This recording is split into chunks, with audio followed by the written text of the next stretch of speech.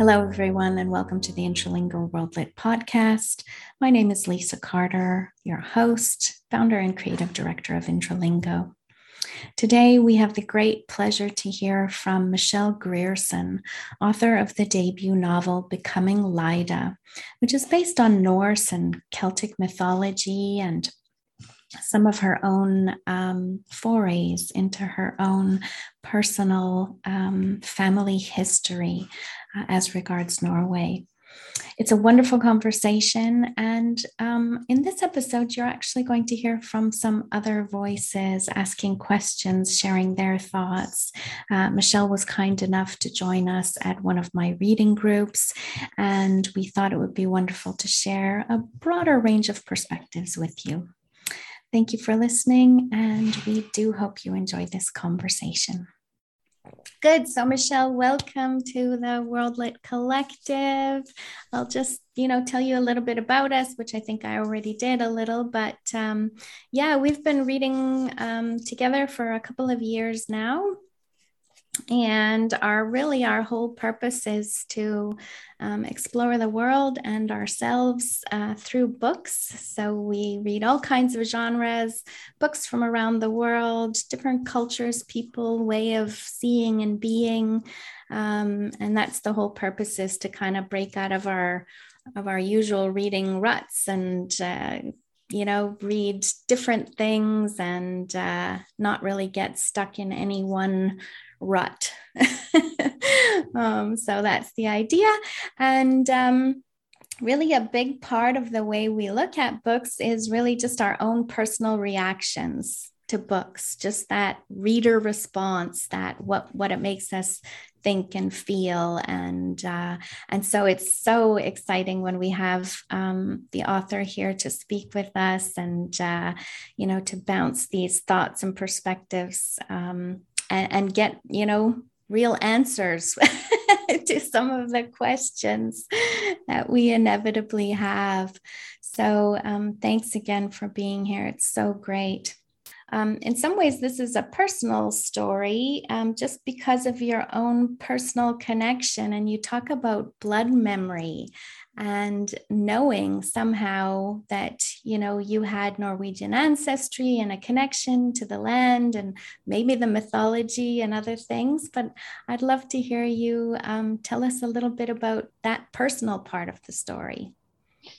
So my dad's family is from Norway. And when they came to North America, it was in the 19th century, and they first went to the States, and then they ended up in Saskatchewan.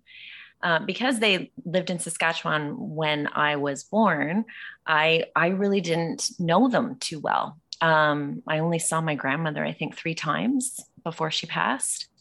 But I grew up with stories from my father about, his Norwegian grandparents, and they raised him until he was about 12. So that part of my Norwegian ancestry I knew about, but I didn't really fully understand the connection until I started doing my own research. So I got really interested in ancestry and was curious.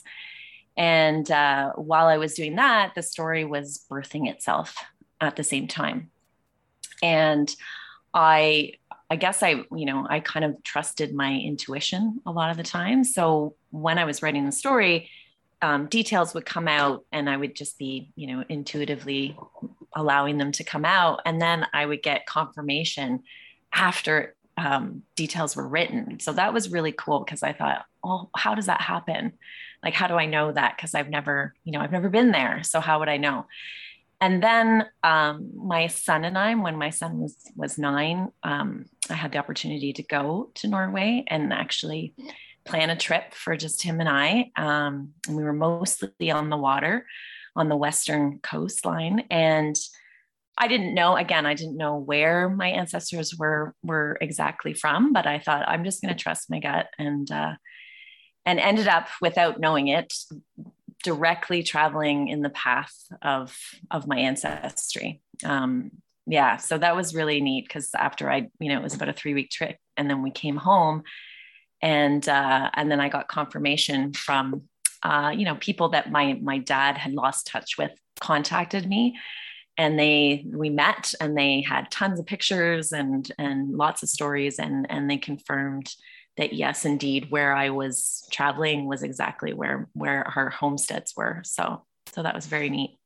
That's amazing. That must have been such a special trip. Yes, it was epic, as my son would say. Yeah. It was definitely epic.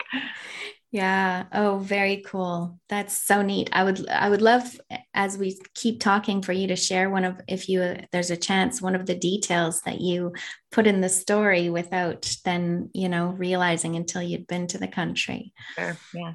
One other question I want to ask you before I stop hogging you and turn it over to everyone else as well. But, one of the things we talk about a lot in the group is that the blurb on a book doesn't always match our experience of the book. And so I love to hear from you when you tell people, yeah, I wrote this book. How do you describe it? What do you say it's about? So it's always tricky, right? Because you don't want to give spoilers away, but at the same time, describing it enough to hook people. Mm-hmm. So I always say it's about a mother and a daughter. So for me, that's the heart of the story.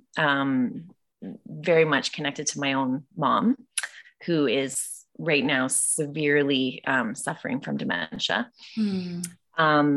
So again, hindsight, right? It wasn't until later that I really understood how much I was writing from a personal perspective, the mother-daughter relationship. Mm. So I also talk about the fact that, they're outsiders to the village that they are in 19th century Norway, and that the daughter is born different. She's born with blue hands and feet and webbing between her fingers and her toes. And that's usually as far as I go, because that's usually enough for people to go, what? Why? Like, read the book. So yeah. Oh, I love that you said that it's about mothers and daughters, because it is, obviously, but I'm not sure it even really emphasizes that on the back cover. That's interesting. Mm-hmm. I always find that interesting, just the difference, there's so many ways to see a book and to talk about it. So yay. Yes, and thank you for writing it, and thank you for being here with us. It was a treat, for me, from page 2 all the way through. Yay. I loved it. Oh, wonderful. It. I'm left with a lot of, I don't know what really happened in the book. So some things that I am left with. What are we talking about when we're talking about the skin? What is that? What is Maeva? Is she half human, half sea creature? Can maybe I have 75 questions, but I'll stop it. And if there's no answer, I also am open and completely want to honor, if there is no answer and there is no reality with it, then that's okay too. Yeah. So the book is based on the myth of the Selkie. And I grew up with this myth. So I, from the time I was a kid, and I'm just learning now how many people have never heard of this myth. Which for me, I was like, what? How could that be? But yeah, so the myth of the Selkie, it's a myth that is quite common to it's Celtic, but it's also common to Greenland, to the Faroe Islands, to Shetland, to the Orkneys, to Ireland.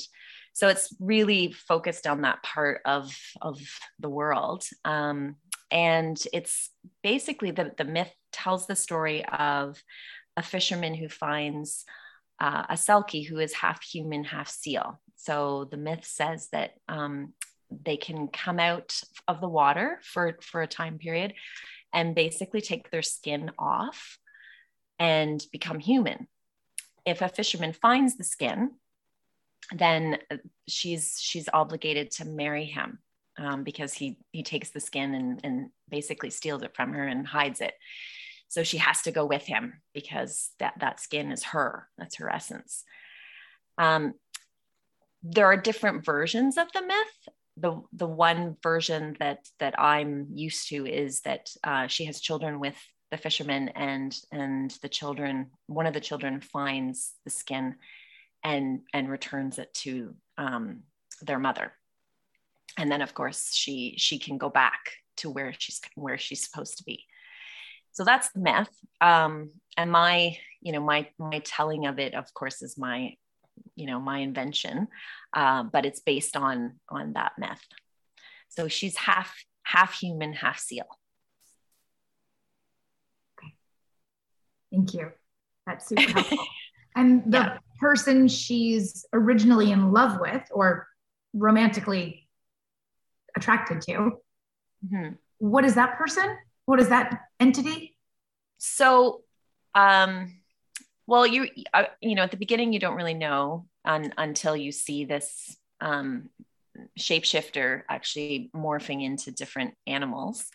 And so it's supposed to be representative of the Norse god Odin, who is, kind of the probably most well-known god in the Norse cosmology. And my take on that, because everything that I had ever heard about Odin, again, from childhood and onward, was very much rooted in war and battle and, kind of darker stories. And I just wondered, well, he must have loved, right? So I decided that shapeshifter would actually be Odin. And that kind of came organically because I was writing it and I wasn't sure, like, who is this shapeshifter? And then there were details, as I said before, that kind of just came out. And then when I checked, I was like, oh dear. So he only has one eye. Why is that? And matched Odin's story. So I kind of just trusted the gods and let that come through. Because the way that the book came to me, it felt like it came in almost in quilt patches. That's the only way I can really describe it. And I guess, the metaphor of the quilt that Maeve was making also relates, and also the Norns who were, stitching and tearing apart people's lives. And so I guess that's why the gods decided to give it that way. And my editor, I actually had done some more definitive things in it. And my editor was like, let's pull back at the beginning, because she really wanted the readers to be in kind of this mysterious place, because the whole book is it kind of exists in the in-between. Like everything is sort of in between. Like Maeve is in between the water and the land, and Lyda's in between as well, between her parents, and she's also becoming things. And so that state of liminality, I guess is the word that I would use, is the entire book. So Hild's identity, we held back on for quite a while, on purpose, because we wanted you to really wonder, like, who is this person and why does she have it in Fermata? So. Well, that definitely worked. And just, as you're saying that whole liminality, I think that's what I loved so much about this book, was that I was allowed to be a part of it by figuring it out or by feeling a bit uncertain. And it made me be more engaged as a reader, as opposed to just consuming. And I really liked that. I liked that sort of. It also reminds me too, like, to me, when I was thinking about the book after, there's all this, this continuity, like there is, past, present, future, which actually I have a question about later, because there is no real future. And I'd like to know your thoughts on that. But there's the past, present, and the future. There's gods, humans, and animals. There's just this sort of stretch or this continuity between all of the worlds and all of the things. There's myth and there's reality, and there's somewhere in between Maeva is living. Were you consciously thinking about those sort of trines as well? To me, it feels like there's trines everywhere. Yeah. So I was very aware that there were threads. I mean, I call them threads, but when I was writing the book, I knew that I wanted the Norse cosmology of time to kind of structure the book, which basically it's kind of like, I always use a blanket when I have one. So it's basically like here's the past, and here's the present, and then here's the future. And so it all layers on top of one another. And so that means all times exist at the same time. It's all one. We think it's like this, but that's just our consciousness. That's the what we can handle. So Norse cosmology would say that, it's not really past, because it kind of sits right beside present. And what's possible, or what's to come, is it written yet? I don't know. So that kind of structured the way that the story was written. And then I almost felt like the myth of the Norns they were holding that blanket. Mm-hmm. And even though there's not a lot of them in the story, there's enough to understand that there's something else at play, that it's not just everyday reality that we're dealing with. And so, the myth is that they sit at the base of Yggdrasil, which is the world tree. And they sit there and they weave, they stretch thread, and they cut thread, and they weave these patterns of reality for all of the 9 worlds, which again is a Norse concept of all these worlds that basically hang off the tree. So that was the image that I was working with, and then that just again threaded itself through all of the details. So, Maeva is literally, drying up and flaking off and losing her, her essence, because she's being forced to be something that she's not. And so she's collecting all these bits of herself and her daughter and trying to grasp what's left of that, and that someday her daughter will be able to look back on this particular concrete thing of this blanket and be able to use it in some magical way.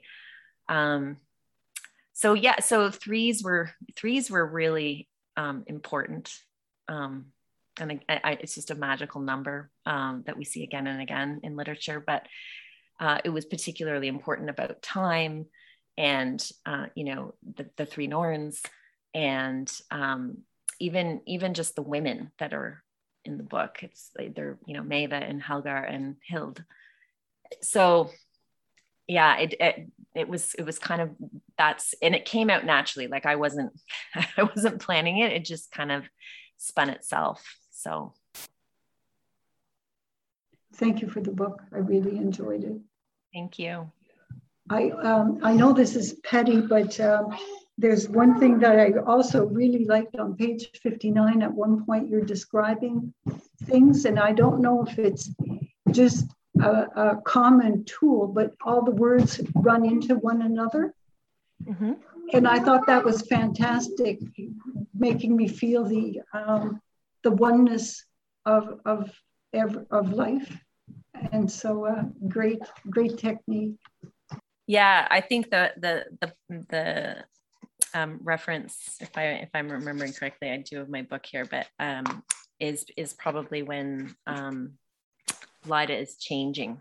I think is probably the one with that. Yes, yeah, and that was just when I was playing around with space on the page, which I don't know how often. Because again, this is new to me too. I don't know how often publishers allow for us to play with space on the page. I'm a very visual person. So I started to play around with, what would it feel like if suddenly you were everything and nothing at once, and how all the boundaries and all the spaces in between those categories, those words would just disappear, and it would just be this long string of, like water, like a waterfall. Hi, Michelle.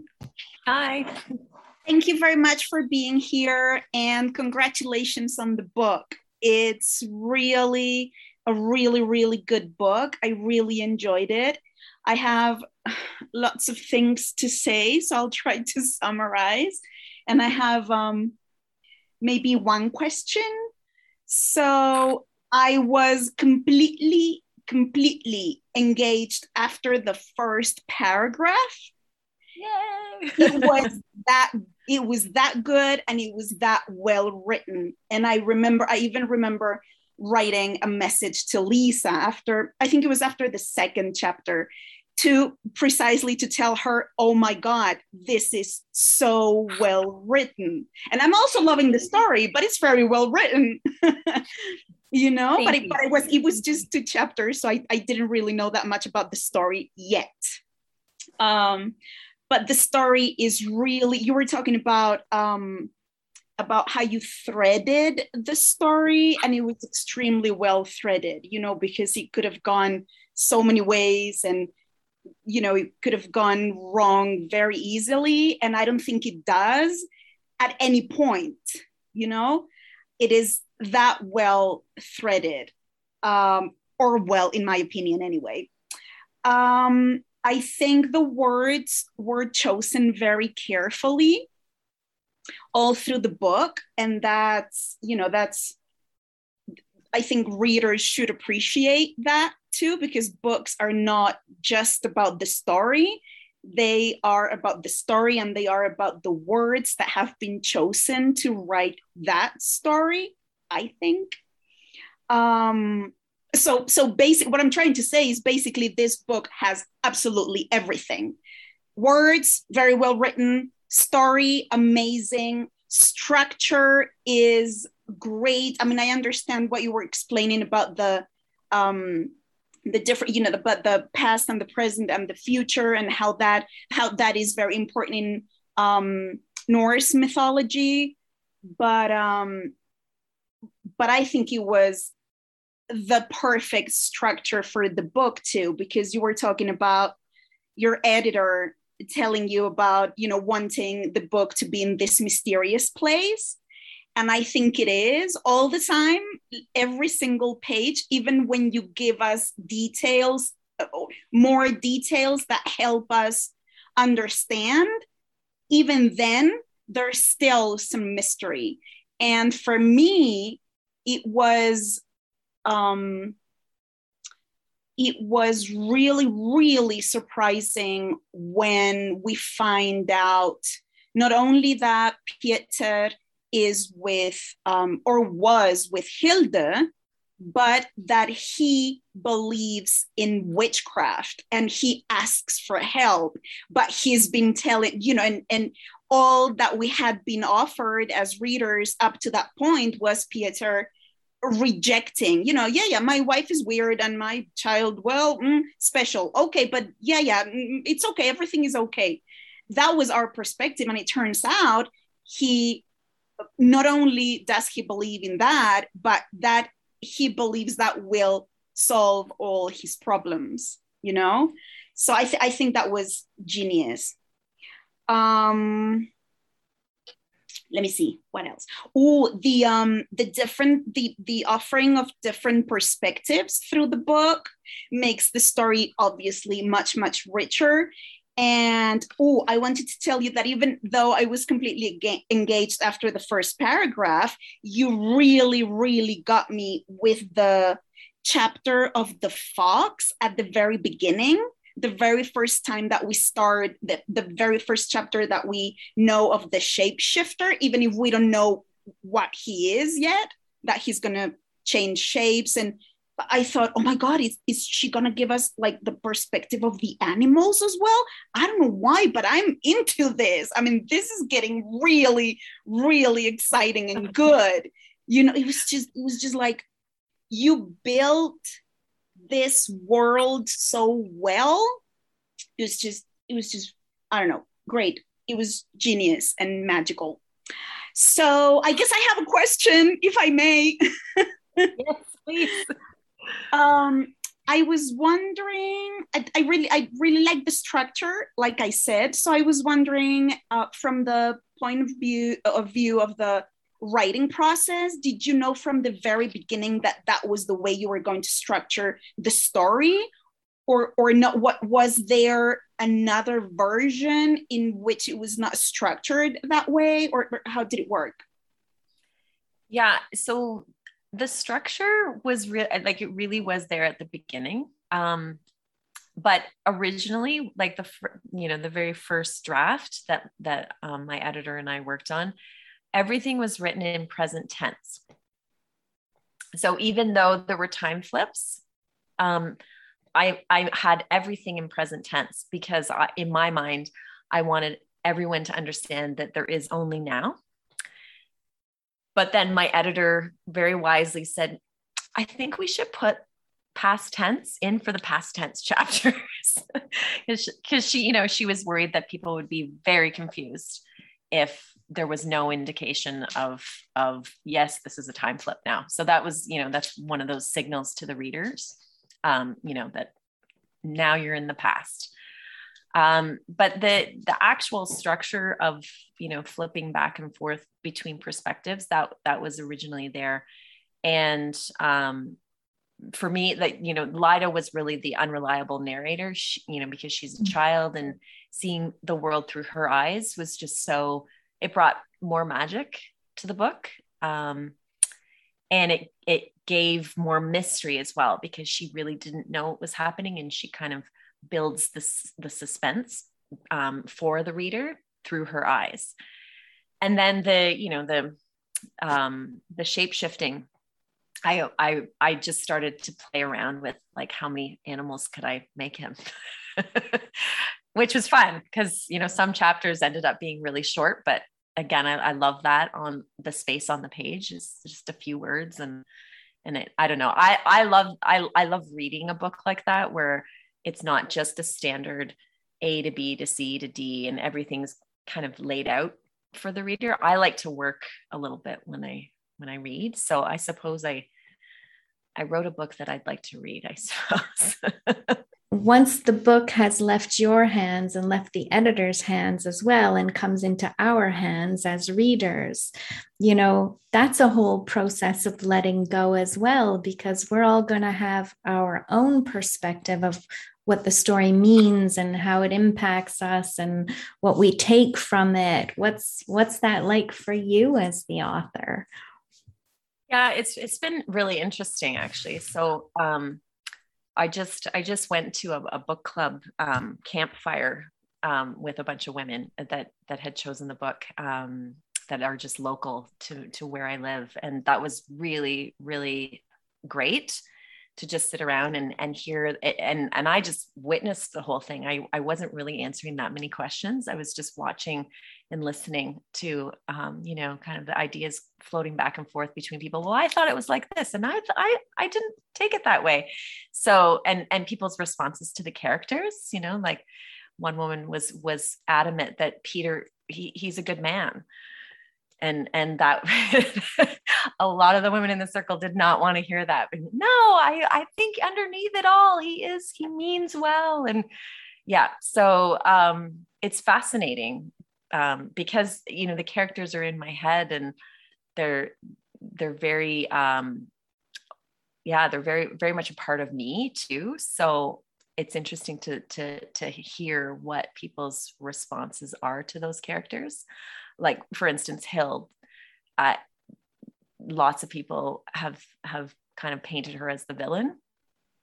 And I don't think of her as a villain. I just think of her as a woman who really was treated quite poorly by her lover, and doesn't know what to do with all this jealous rage or anger or whatever, and it's coming out in dark ways. But I don't necessarily think she's a villain.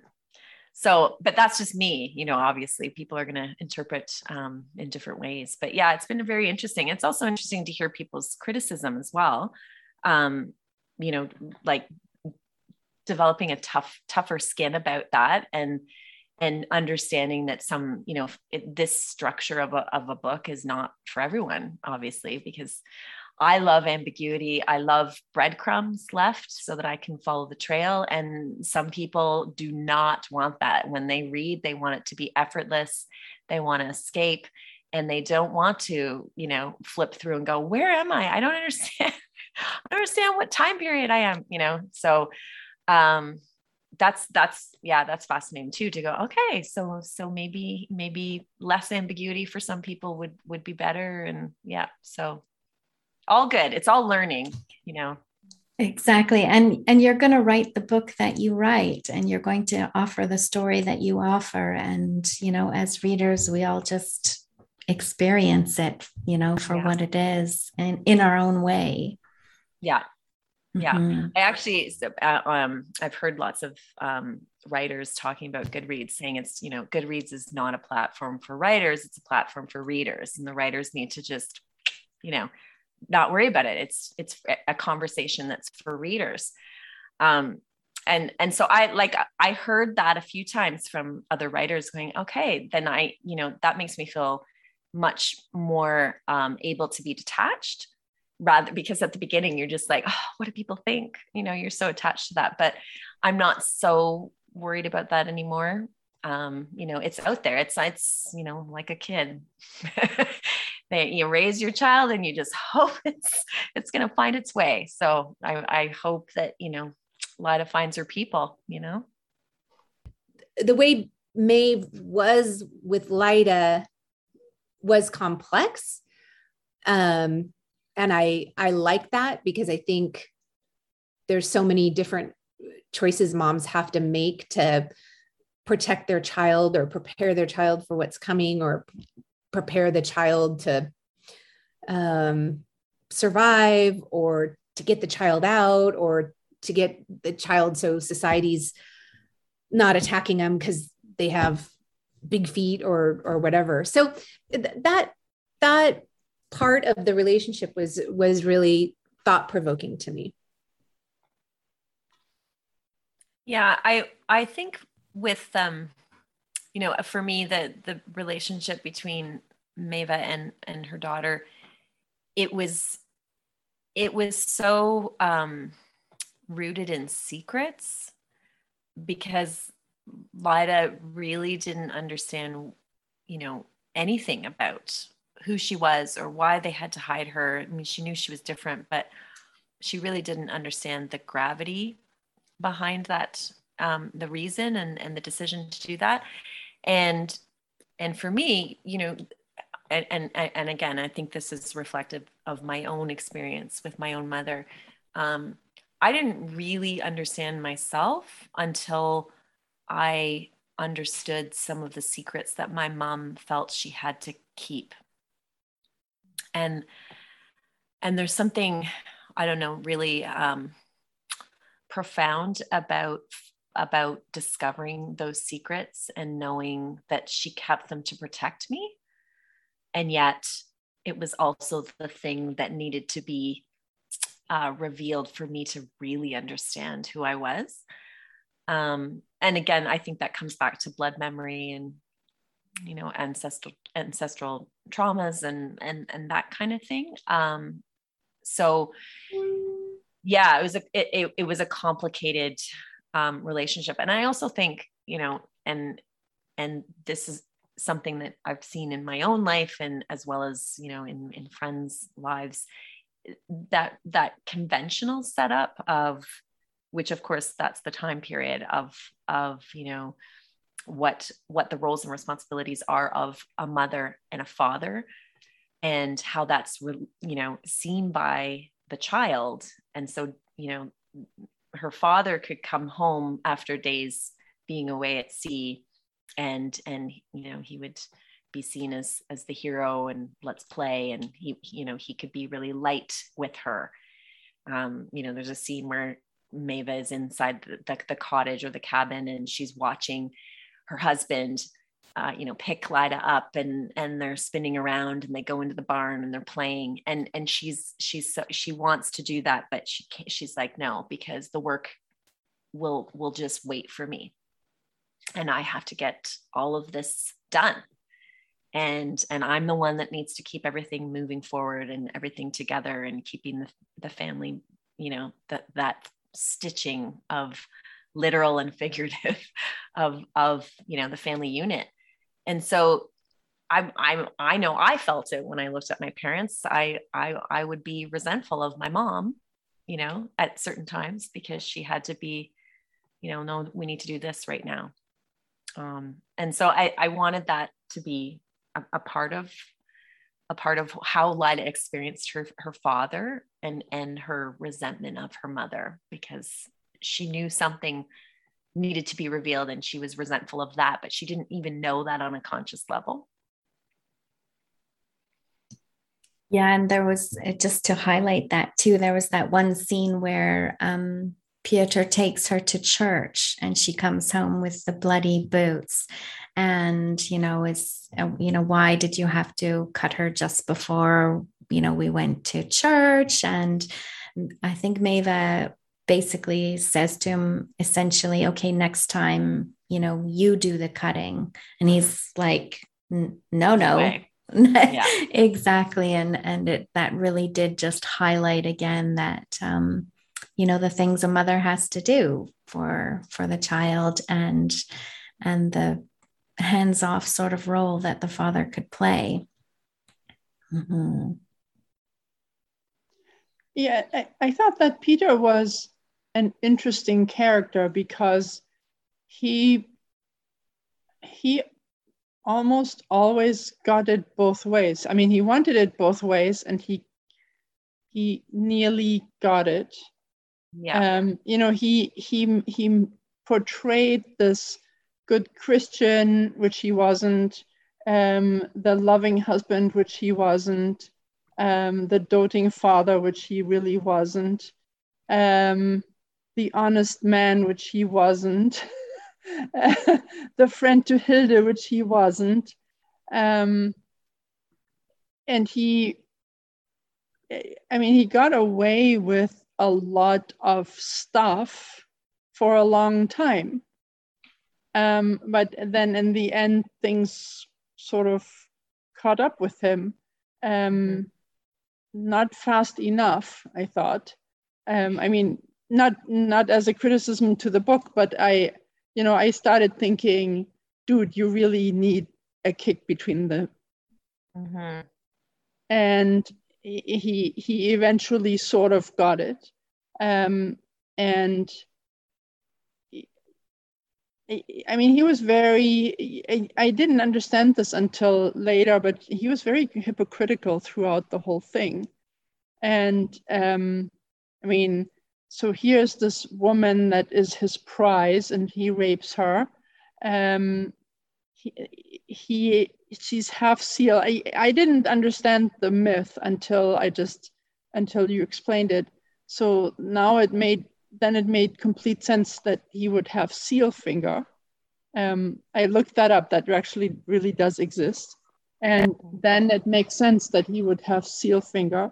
And people started asking him, so you have seal finger, what have you been doing? And he's like, nothing. And maybe he didn't kill any seal, but clearly he got seal finger in other ways, maybe during the rape. And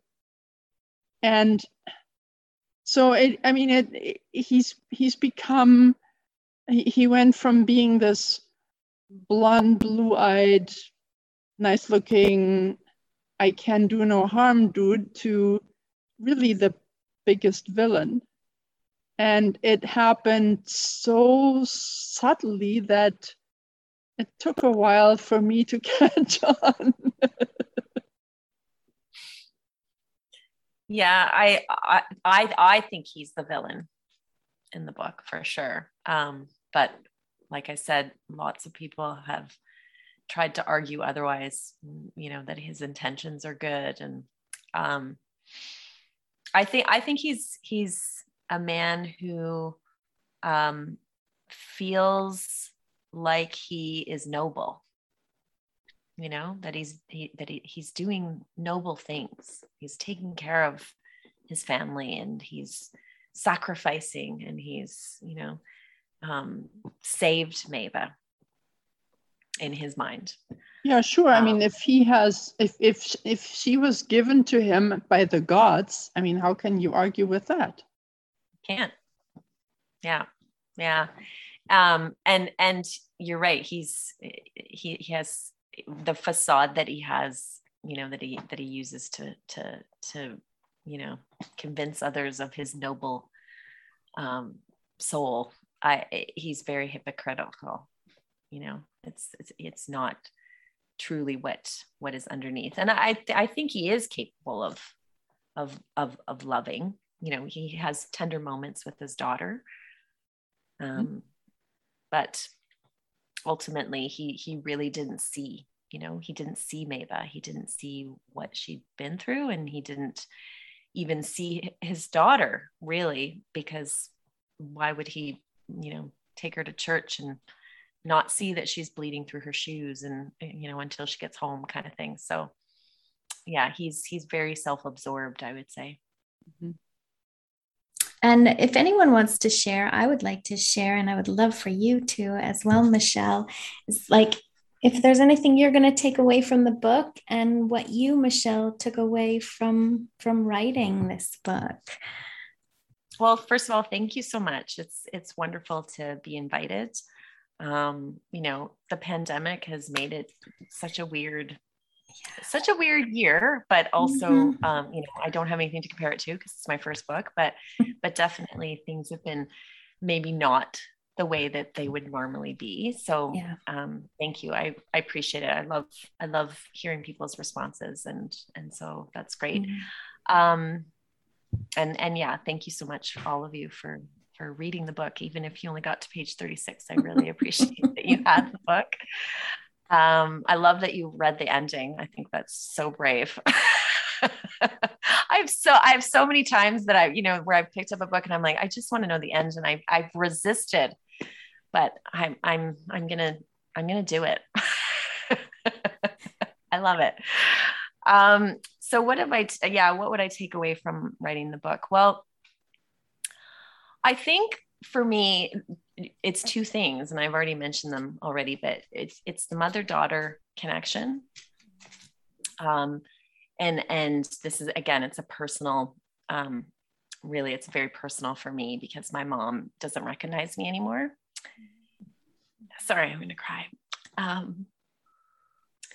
So all of the secrets that I don't know, and I will never know. I really, really appreciate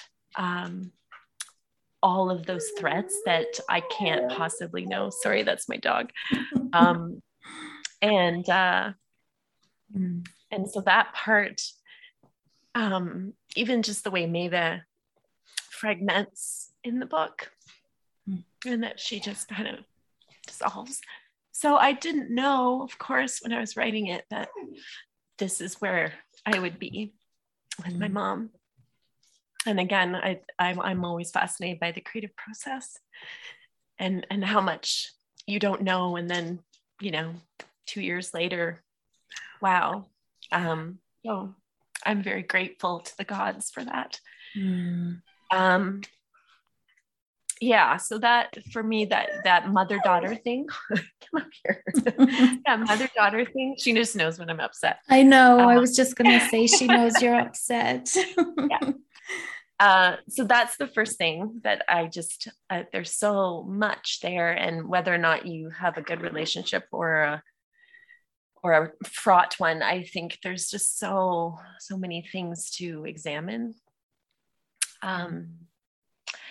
And the second thing is that magic, and just the awareness that there's all these invisible energies and threads and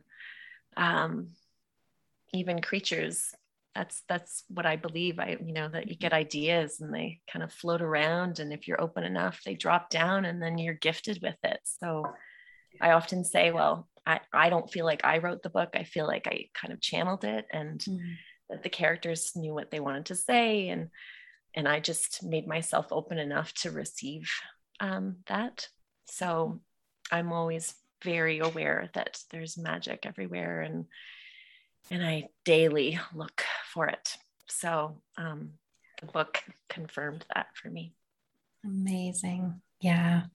I just have to say, as the daughter of someone who passed away from Alzheimer's, I feel you intensely. I understand so much of that. And I hadn't thought of that in terms of Maeva, but wow, what a incredible thing for you to have in some way processed before you have to live it. Incredible. That time thing.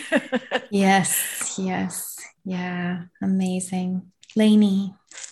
Yeah, I have something to say about that time thing. So my takeaway is that there you were writing the book in the present, really using the voice of the present, really writing the book in the present and open and receiving. And then when you go and you step back and you find out that there were those blood memories and there's the thread of the past that actually lives in the present, even when we're not trying. And I'm a big, now and presence and try to, but that gift of that ancestral thread is still there, and the Norrens, and that I think there's just something really remarkable and magical for me about hearing your perspective about trying to kind of boots on the ground, make it in the present and the past through all of these different ways. And I suppose the future as well with your mother and your own life experience, the past and the future found their way in anyway. And really, I don't think the Norrens would have had it any other way, right? The other two, the past and the future Norren are certainly not going to tolerate the center stage of the present. They all three have to exist in order to have it.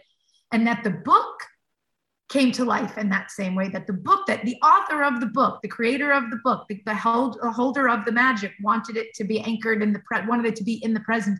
And the book fought its way through, whether that's through Odin or the blood memories or the editor, the book found its way into the trine as well. And I would not ever have known that if you hadn't come and talked about it. And I'm just incredibly grateful to see that perspective.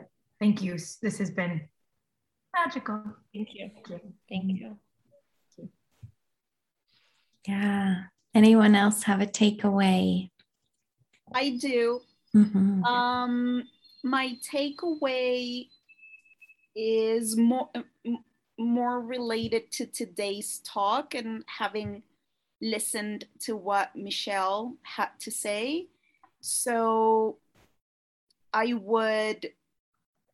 takeaway would be the magical aspect of the book, but not the magical aspect that I mentioned when I talked about the book, but the magical aspect in regards to Michelle, in regards to the book not being as much written as channeled. And I'm sorry, I know a lot of work went into it. I know, and the work with your editor and all of the writing, and I know that I don't intend to say that there was no work in the writing, but it's the book is very different for me. The book is very different now, because before I just thought it was written.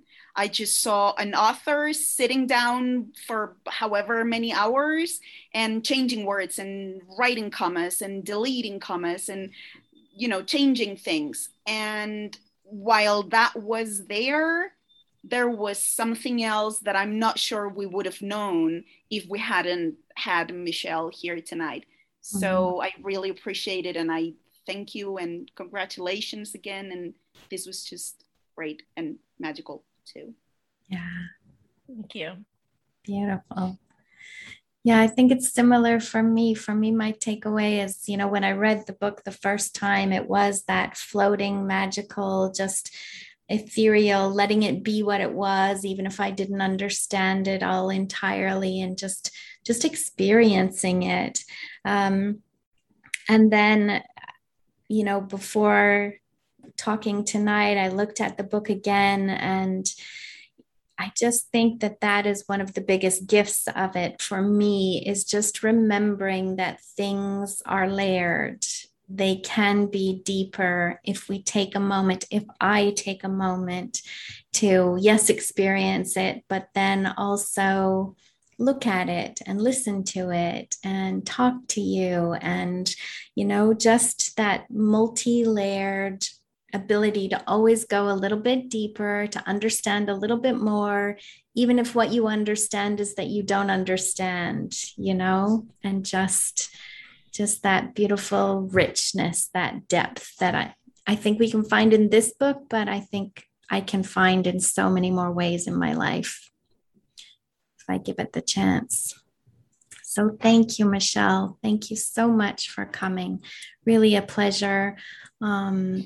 And I know we're all excited for your next book, whenever that one comes to life. So please, we'll be watching for it for sure. Does anybody else have any final things, Nadezhdi? Yeah. Yeah, I don't know if I have any takeaway because I haven't read the book, but I realized just as going through the discussion today and listening to Michelle, I really like the title, Becoming. And in some way, I'm always becoming. To me, there's never an ending. We're always becoming and doing, as long as I have to remember, all the experiences that I have and everything can. And I say that all the time to my clients. I don't kind of think of it myself, but yeah, so sitting here now, the title is really has more meaning. So thank you. Thank you for that. Yeah, I've had a few people ask me why that title. And for me, I think we're always becoming, we never fully arrive, right? It's all about experiencing, and those experiences morph inside of us and we become something else. And identity is so fluid. And, it was a literal title, Lida becomes things, but it was also, that idea that she's becoming herself too, and finding that truth that is sometimes hard for us to really understand or even sit with. So thank you. Yeah, I appreciate that about the title. Yeah. And I wonder if it's not also like becoming Michelle. And, right? Yeah, me too. You stepping in, right? Right. And for me as a reader and experiencing it and coming to this evening and hearing all of this, I wonder if it's not also becoming Lainey. Like it's just giving sort of, that past, present, future, and each of us is stepping into, and I think coming away from a conversation like this with more possibility, that's then stepping into a future that never was. That future was never going to happen if you didn't come here, show up tonight for us and say the things that you said, and we take it in and hear it and the conversation, and it just, I think it leaves everyone changed. So everyone then, just from this hour and 40 minutes together, is becoming themselves, more themselves, or the next themselves, or the authentic self. So really cool, extra cool. Mm-hmm. That was mind-blowing. Thank you.